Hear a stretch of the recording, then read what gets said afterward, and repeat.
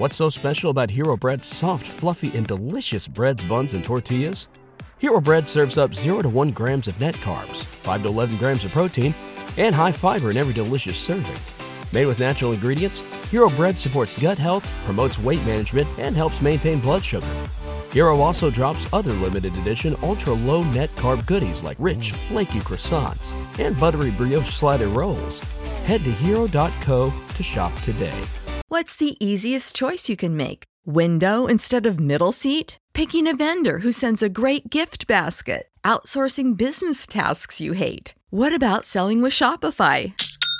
Whether you're selling a little or a lot, Shopify helps you do your thing, however you cha-ching. Shopify is the global commerce platform that helps you sell at every stage of your business. From the launch your online shop stage to the first real-life store stage, all the way to the did we just hit 1 million orders stage. Shopify's there to help you grow. Whether you're selling scented soap or offering outdoor outfits, Shopify helps you sell. Wherever and whatever you're selling, Shopify's got you covered. Sign up for a $1 per month trial period at shopify.com/try. Go to shopify.com/try now to grow your business, no matter what stage you're in. Shopify.com/try.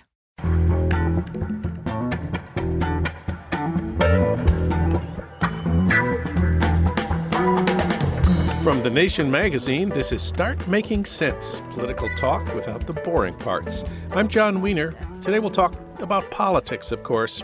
Then we'll have a new segment of news you can use, what to watch and what to read while we're all abiding by the stay-at-home orders. John Powers has some suggestions. He's critic at large on Fresh Air with Terry Gross. But first, we're still thinking about Tara Reade's allegation that in 1993, Joe Biden backed her up against the wall, kissed her neck and hair, put his hand under her clothes, and penetrated her with his fingers. For comment, we turn to Katha Pollitt, poet, essayist, and award-winning columnist for The Nation.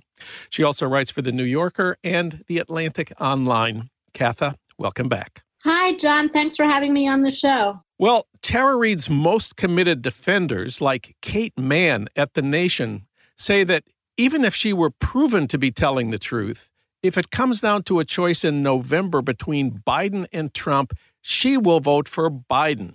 But, she and others say, it's not too late to replace Biden as the candidate if an independent investigation supported Tara Reade's charge. Then, Kate Manne writes, Biden might be pressured to step aside to make way for a less compromised and therefore more promising candidate, close quote. So there's really two related questions we have to talk about. First, do you think Tara Reade is telling the truth about Biden? And second, if she is telling the truth, should we vote for Biden anyway? Let's start with the allegation and the evidence about what happened in that hallway. Tara Reade says that she was asked to bring a gym bag to Biden, who was traveling in the corridors of the Capitol. And that when she found him, he put her up against a wall and penetrated her with his fingers and asked her if she wanted to go somewhere. And then when she indicated that she wasn't pleased with his attentions, he said, you're fine, you're nothing to me, and walked away. To believe this story, you have to believe that he did these things in the spur of the moment, in a public hallway. She can't quite identify it, but it is a public space. Her lawyer said it was a, quote, a semi-private area like an alcove, but PBS NewsHour sent reporters to go over all the possible places where this could have been and established there is no semi-private area like an alcove there. And interestingly enough, Reade told Megyn Kelly that before she caught up with Biden, he was talking to another person. So it wasn't a private area, and it was the middle of a workday. So to believe Reade, you have to believe that Biden would do that. And I just think that's asking a lot. She says she filed a sexual harassment complaint after the incident. There's been a lot of back and forth about that. What do we know about it? Well, yeah. So she said she filed a sexual harassment complaint at a Senate office. Then she said, well, I didn't use it doesn't say sexual harassment. It describes what happened, but it doesn't describe this assault. It describes other complaints she had. She didn't like a lot of women. She didn't like his touchy-feeliness. And she said she had been asked, not by him, but by a staffer, to serve drinks at a fundraiser. And there are problems with that I'll get to in a minute. And that he wanted her to do it because he quote, liked her legs. And when she refused, that was when her job responsibilities were taken away from her. She was put in a windowless room, and eventually she was told she had a month to get another job, and she was basically fired. That would be what maybe would be on this complaint she says she filed. But sometimes she says, well, it was just an intake form. So she's very unclear about what this form was or wasn't.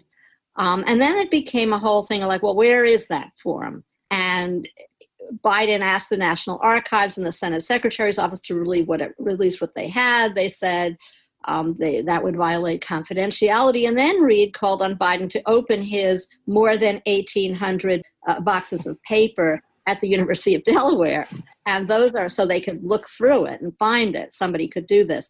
And this is not digitized, by the way. So people who say, oh, it would just take 5 minutes, you just put in her name. No, it wouldn't be like that. And these papers are closed until 2 years after he leaves public life. So he declined to do that, saying the document would not be there and a search would set off a fishing expedition. But the point is, even if the complaint were found, it would tell us nothing about this alleged assault because she said she didn't include it in whatever paperwork she filed or didn't file. So I think that's a wild goose chase. We know a lot of other things about Tara Reid. What do you make of the crazy stuff she's written about Putin being, quote, intoxicating to American women, close quote? Yeah, I was always a little skeptical, but I was kind of on the fence. Because most women who claim to have been sexually violated in some way are telling the truth. And so you don't want to quickly dismiss a claim. I wouldn't say I wanted to believe her, but I was willing to believe her.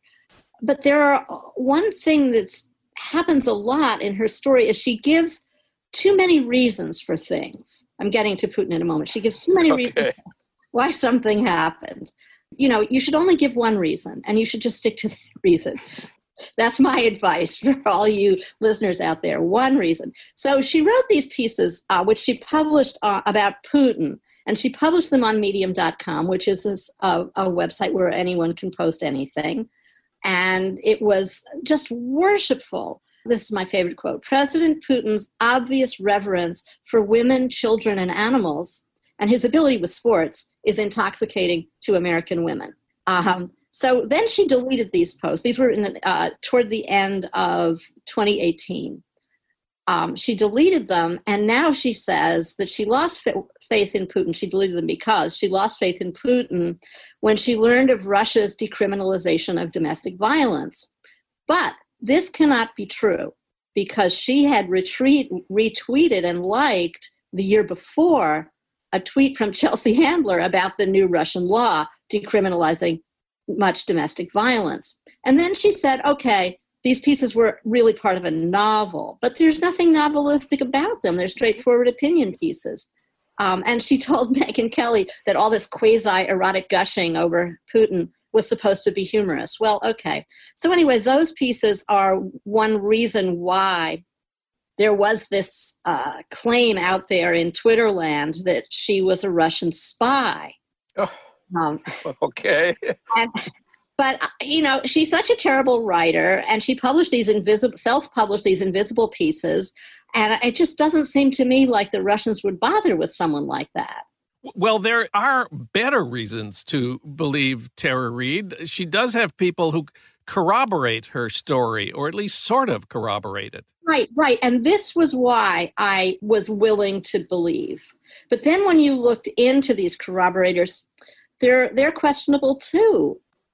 If you examine the accounts closely, there are only two that claimed to know about the assault. Her mother, who is now deceased, there was this whole thing where she said her mother called in anonymous. She says she told her mother right away. And her mother said, you should go to the police.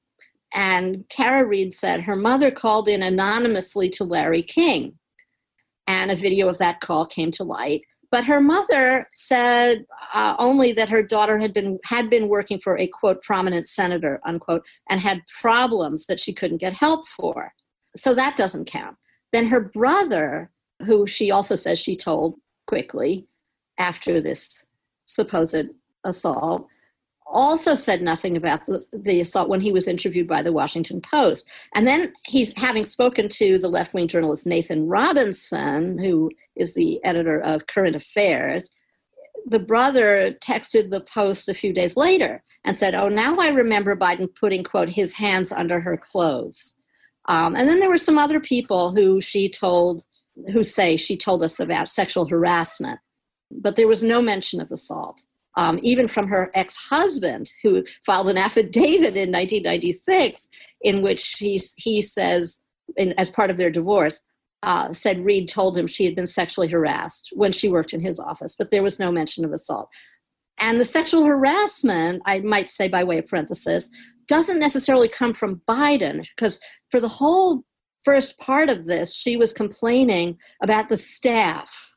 It was the staff who wanted her to serve those drinks, and the staff who told her at one point that she was dressing too sexily and should dress in a less provocative way. She took great offense at that. But anyway, there are two friends who come closest to corroborating the assault. One is a woman who prefers to remain anonymous, and she knew Reade when they both worked on the Hill together way back in 1993. And last year, she corroborated Reade's claim that Biden had touched her neck and shoulders. Remember when Lucy Flores and a whole bunch of women came out and said, we don't like that Biden smells our hair and touches our neck and shoulders and all like that. And Reade was one of those women.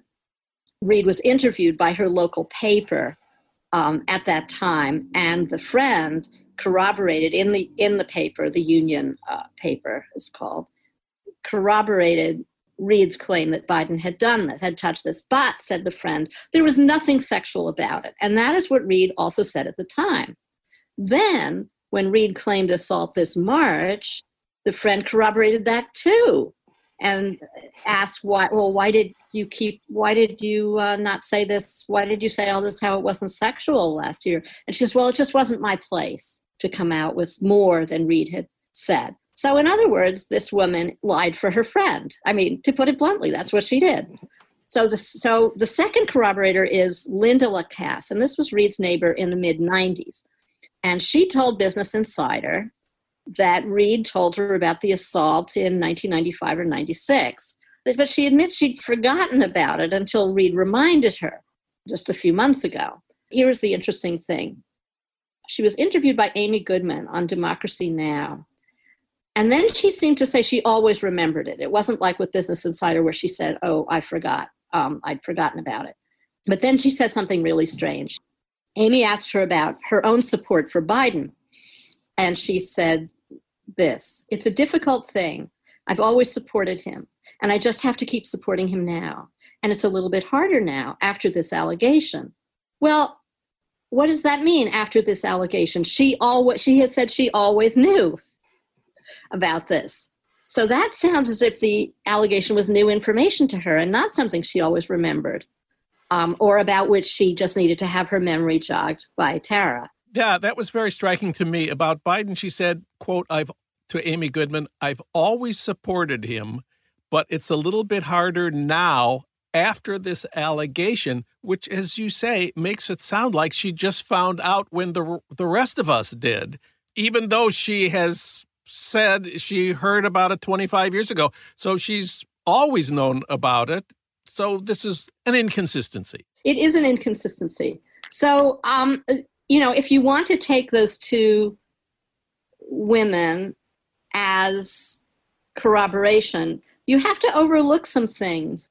But they are really the only evidence that this happened. Although Kate Manne, who you mentioned earlier, Kate Manne thinks that making an allegation is a form of evidence. That seems wrong to me. I mean, anyone can say anything about anyone. The evidence is what you bring to your claim. The evidence is not the claim. There is new information this past week, big news from the PBS NewsHour. Tell us about that. They posted an article that was based on their website that's based on interviews with 74 Biden staffers. They all spoke highly of their boss and his respectful and enlightened behavior toward women, and he promoted a lot of women in the office. But more interesting, that one staffer who had worked with Reid said her office problems had to do with her poor performance at the task they shared, which was answering constituent email, and how hard is that? And another one said this drinks request would never have happened because Biden, in a move that seems quite unusual for that time, did not want women to do such menial tasks. And when he had events, men did those things. So interestingly, however, more than 50 people said as staffers they had never attended fundraisers, and some mentioned an office policy that barred most staffers from campaign work. So you kind of wonder, well, okay, what happens to one of her main complaints about the office was this thing that all these people say not only didn't happen, would have violated policies to have it happen. Another staffer said, who was there when Reid was there, said it never would have happened. We all knew there was a very hard line there. And then there's the 74 Biden staffers, let's emphasize, of whom 62 were women, were asked by the PBS NewsHour whether they had experienced sexual harassment, sexual assault, or sexual misconduct by Biden, or whether they'd ever heard any rumors or allegations about Biden engaging in sexual harassment, assault, or misconduct. Well, how did that turn out? They all said no, nothing of the kind. You sort of know who the bad guys are on the Hill, and he was a good guy. One of them said, I traveled with him, and I always felt completely comfortable. So to me, this is the biggest one. 74 former Biden staffers, of whom 62 were women, all said they never experienced sexual harassment, assault, or misconduct by Biden. All said they never even heard any rumors or allegations of Biden engaging in sexual harassment, assault, or misconduct until Tara Reid. So you conclude... I went from on the fence to don't believe, and I spent a lot of time reading everything I could and watching her on her various appearances on pro-Bernie shows like the Katie Halper Show and Democracy Now!, where she was only asked the most softball of questions, I must say. And I just think that people ran with the story before it had enough support. Now, what do you say about the people who say feminists like you and me are being hypocritical when we say believe the women, when there are people like Christine Blasey Ford accusing Brett Kavanaugh of sexual assault? We believe them. We're not believing Tara Reid when she complains about Joe Biden. Are we being hypocritical right now? No, we are not being hypocritical because #BelieveWomen, which I think was a mistake. I think it should have been #ListenToWomen or #HearWomenOut. It doesn't mean that every single woman, whatever she says, you have to believe it. That would be insane. Because rare as it is, there are women who do lie. I mean, the Scottsboro Boys, that was a famous case of that. Tawana Brawley is another one. That UVA, the woman who was at the center of that UVA frat rape story, the Duke lacrosse case. And the thing about these cases is that they linger in the popular imagination for years. Tawana Brawley was 33 years ago, and she's still in the popular imagination. So it's very important not to just say, oh, it's a woman, I believe her. You have to look at the evidence. You have to look at what's actually going on. And most of the time, I would say almost all the time, there will be important evidence that suggests she's telling the truth. In this case, it just seems like everything that comes out, John, everything that comes out makes the story weaker, not stronger. Now, about Christine Blasey Ford, I think, you can say that, yeah, sure, you might have been eager to believe Ford because she was it was against a Republican, a horrible Brett Kavanaugh. And you might be reluctant to believe Reid because it's against a Democrat who, unlike, say, Ted Kennedy, doesn't have that kind of a reputation. But there's also the fact that Ford did not change her story. She testified under oath. She took a polygraph, and she had 4 sworn affidavits from people she told about the incident, plus her therapist's notes. And Reid doesn't have any of that. So the final question is, if she were telling the truth, should we vote for Biden anyway? Well, I think we have to, because this is an election that is going to decide the fate of the United States for the foreseeable future, if not the whole world. And the re-election of Trump will be a just world-class disaster. And it'll be a disaster that will last more than 4 years because he's going to completely reform the courts by then. They're putting in the most reactionary judges you can imagine. Probably even as we're speaking, they're confirming more of them. And what will that do for women? The idea that you have to have some perfect guy to carry your banner, this is not how politics works at all. And people understand that. Look at Governor Ralph Northam. Black Virginians stuck with him despite that blackface scandals. Are they hypocrites? No, you have to support the politician who is going to promote your interests, whatever his faults are. And that, for better or worse, that's Joe Biden. He is not going to step aside because of this. And I don't think he should. Your new column at The Nation makes the striking argument in this context that we should, quote, take a leaf from the evangelicals, close quote. Yeah, everybody is down on them. Except themselves is down on them for being enormous hypocrites because they vote for Donald Trump and say things like, well, he's God's instrument, imperfect man, just like King David, or he's a baby Christian. That was one of my favorites. But, they don't care that 25 women have accused him of various kinds of misconduct or that he paid hush money to a porn star. And they don't care about his taxes or, all his bankruptcies and his various forms of dishonesty. They don't care about any of that. What they care about is what he will do for them. And that is install Supreme Court justices who will overturn Roe v. Wade. And that's just for starters. So what they're really saying when people say, you shouldn't vote for Biden is let's have Donald Trump be president because Tara Reid has made an accusation, even though this accusation is extremely, I believe, unlikely to be true. Katha Pollitt, she wrote about Tara Reid for The Nation. You can read her piece right now at thenation.com. Katha, thanks for this one. Great to have you on the show. Thanks so much for having me, John.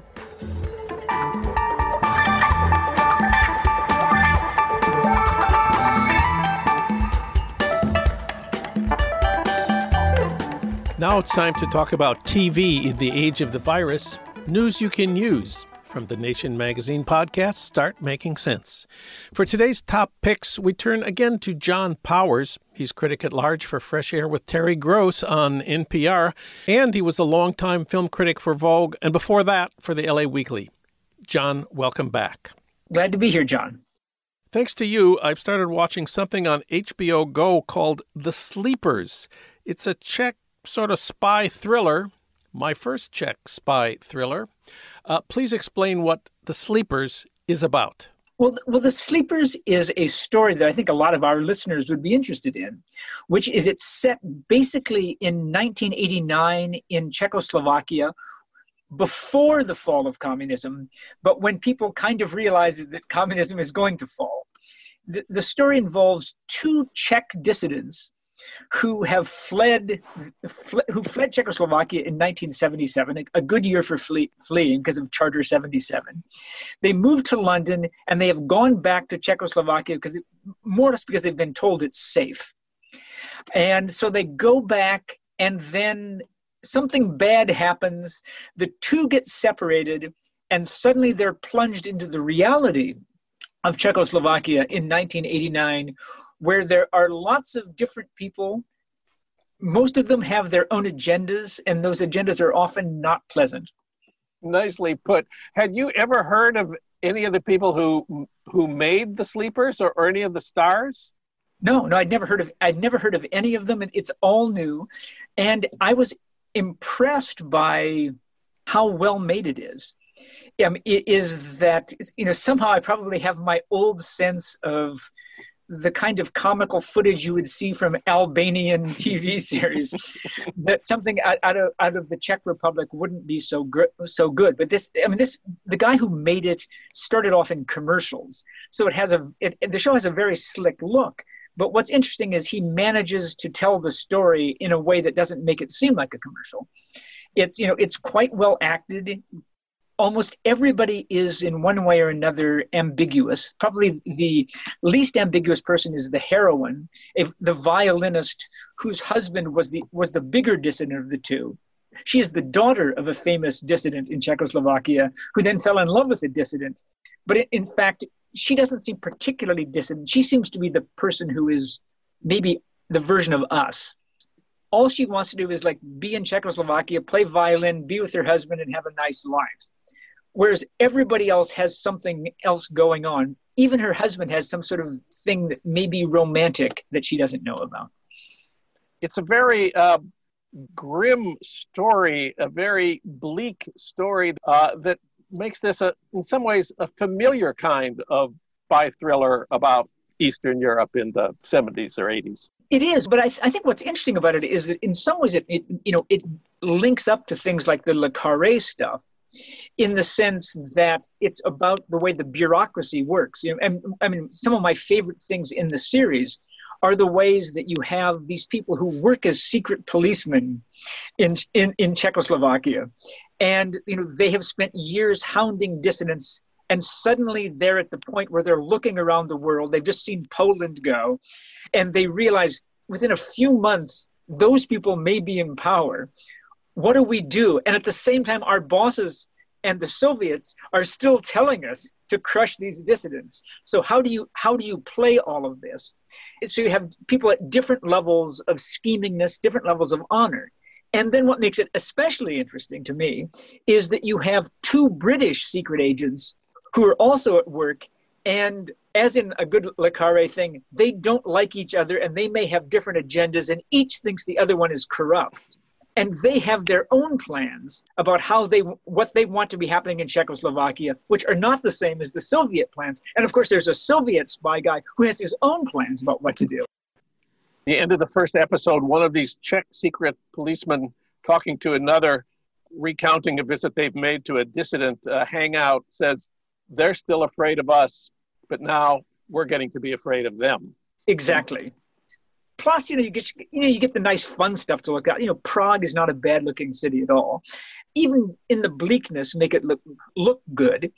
But also the secret police were exceedingly brutal in these Eastern European countries. And so you get some of that as well. And it's filled with twists all the way through the finale, and ends on a note that I think that Le Carré would like. So we haven't heard of the people who made this program, but of course there are some famous Czech films and filmmakers. Back in the 60s, 2 Czech films won Oscars for Best Foreign Film. The Shop on Main Street in 1965, I looked this up, and Closely Watched Trains in 1966. But of course, that was a long time ago, actually more than 50 years ago. I have not kept up with Czech cinema, much less TV, since then. Have you? No, not so much. I think when communism fell, my friend Jim Hoberman saying that the last socialized movie system in the world was Canada's. I was in the Soviet Union in '89 when things were going bad. And suddenly the studios, which used to have huge amounts of money with no responsibility for showing that people went to the movies, suddenly started turning capitalist. And I think that happened all through Eastern Europe. There used to be money for film because film was thought to be a propaganda medium that was very good. And at the same time, they also wanted to create art that would compete with the West. And so that's how you would get, someone like Ivan Passer, who's I think probably my favorite one. He made a little thing called Intimate Lighting in the 60s, which is really wonderful. But Milos Forman, who would come to Hollywood and be big. It took them a long time, and they still haven't really recovered, because part of the marvel of the communist system was it believed in art and not just commerce. And so you had all these filmmakers making really interesting things, and many of them left. But basically, Eastern Europe and the Soviet Union had a long tradition of great filmmaking. Once they had to go to commercial, they were competing with the West. They had a hard time. Something like this is actually, I think, a real step forward in a way, because you can imagine them having a successful television series in the West, which is something I really haven't seen before. You also recommend novels for us on this show. This week you got me reading an old one by a writer I'd never heard of, Alfred Hayes. One I'm reading is a book published in 1958 called My Face for the World to See. It republished recently by New York Review Classics. Who was Alfred Hayes? Alfred Hayes was this interesting figure who kind of hovers in the back of people's consciousness if they're film people. And I hadn't heard of him for a long time either. It was a French film guru guy who told me, Jean Powers, have you ever heard of Alfred Hayes? And I hadn't. Alfred Hayes was a Jewish guy born in London whose family moved to New York when he was 3. He went to university in New York, went off to fight in World War II in Italy. But before he did that, he had a little career as a journalist and a poet and wrote Joe Hill. The thing that was recorded. He didn't do the music, but I dreamed I saw Joe Hill last night was Alfred Hayes. Amazing. He went to Italy, learned Italian, wrote a couple novels set in basically Italy after the war. And one of them got him connected to Roberto Rossellini. And one of the episodes of Paisan is actually based on an Alfred Hayes thing, and Hayes wrote it. Because he then knew the neo-realists, he helped Vittorio De Sica write Bicycle Thieves. And he basically got a couple Oscar nominations for his work there, then came back to Hollywood, where he worked with Nicholas Ray, Fritz Lang, and other people before, as happened with a lot of these talented people, having their careers shift over to writing serial television. So he ended up his career writing Mannix. He'd gone from Rossellini to Mannix, which I think may be some sort of story of the entire century. In the process, he wrote a series of novels. He wrote 3 of them about about screenwriters. The first one's called In Love, which is a hyper-passionate, yet Proustian, yet cruel, short little novel about desire. He wrote the one you're reading called My Face for the World to See, which I think is a really good novel. Are you enjoying it, by the way? Yeah, it's amazing. It's a Hollywood noir of the 50s. It's a Hollywood noir of the 50s. And it's smart in lots of other ways. He's got a new one, and the reason why we're talking about him is one called The End of Me, which is about a screenwriter who goes back to New York to recapture his past and gets involved with some young people. Because there's always in his stories an older screenwriter falling in love with a beautiful young woman. That happens again in the new one as well. He goes back to New York, gets involved with these young people, including a beautiful young woman, and then discovers maybe that the world has passed him by, which is something I think that probably many people feel. I can imagine if you've worked with Rossellini and been in big time Hollywood, to suddenly be doing serial TV or not getting work, you can really feel the world has passed you by. He's a really good writer. Probably all 3 of the novels that I'm mentioning from the New York Review of Press come to maybe 400 pages. Another French friend of mine, I think accurately said, there's a certain reminiscence of Fitzgerald to them, because they're about these dark romantic relationships. They're quite brief. You can't quite believe they work, but they do work. In addition to all of that, he's tremendously good on the relationship between men and women. His female characters are always good characters. He is himself a misogynist, but he's a misogynist of the good kind, which is speaking literarily, not personally. What you want in your misogynist is that not only does he create memorable female characters, but you can feel the misogyny of the characters being shown. So it's not as though it's something where all the women are awful and the guys are heroic. When you're reading the novels, you think, oh yes, this guy is a misogynist. So we're seeing things through his eyes, but we can see that those eyes aren't seeing things properly. So in terms of sexual politics, he's a really interesting writer. So we've been talking about The Sleepers on HBO Go and about the Hollywood noir novelist Alfred Hayes, out now from New York Review Classics. This has been News You Can Use, a special feature of Start Making Sense. John Powers, thank you for speaking with us today. Thank you, John.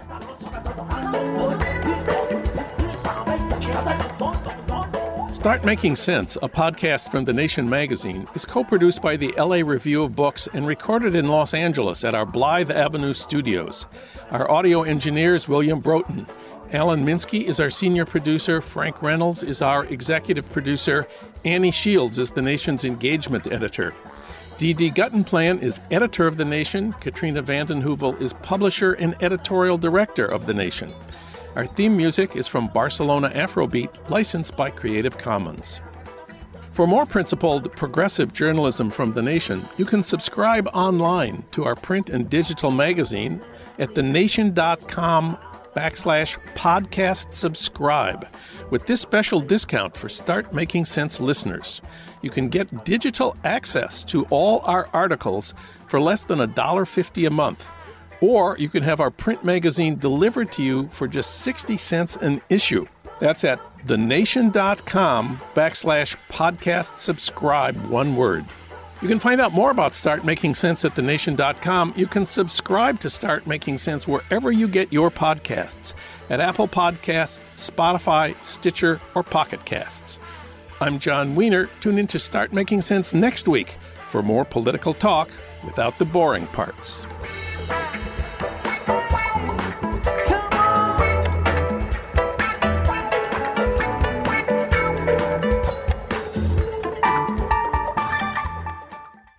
What's so special about Hero Bread's soft, fluffy, and delicious breads, buns, and tortillas? Hero Bread serves up 0 to 1 grams of net carbs, 5 to 11 grams of protein, and high fiber in every delicious serving.